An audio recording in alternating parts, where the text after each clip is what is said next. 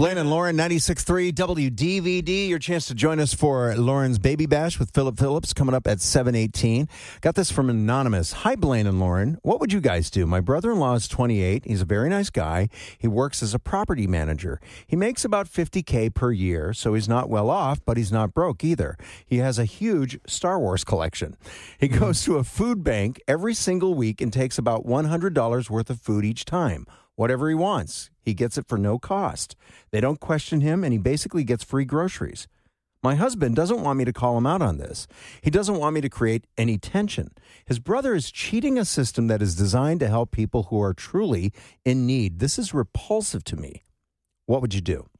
I wouldn't be able to sit still with this. I would 100% call him out.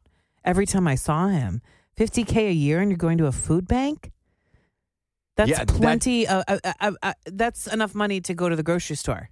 I know people who make way less than that who are fully supporting themselves. She's right. He's 100% taking advantage of a system. And, you know, the brother, I guess he doesn't want family tension, but who is this guy going to listen to? If it's not your family telling you that you're a total bleepity bleep. Agreed. Yeah, I don't like this one bit. Yeah, I couldn't sit quiet with this. Mm-mm. I'd just be like, so wait a second. Explain this to me. How does this work? Yeah. Because I see you driving that car. And or living your in Star Wars collection, whatever that means. Yeah. I mean, I don't mean to shame someone, but on the other hand, isn't that for people who are really in dire straits? Yeah. And really in a tough situation? I would want those people to be taken care of first. Well, it makes me question your character. Because if you feel good making enough money where you can afford to go to a grocery store, and they have other programs too. I believe you can get involved with food stamps or whatever you need. Yeah. So that, you know, then it's like documented how much you make, and then they decide what you get or if you get anything.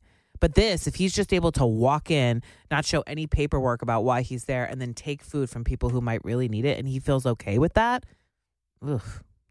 Yeah, what would you do about this? Because, like, honestly, maybe we're missing something here because the brother, the husband, saying don't create any tension.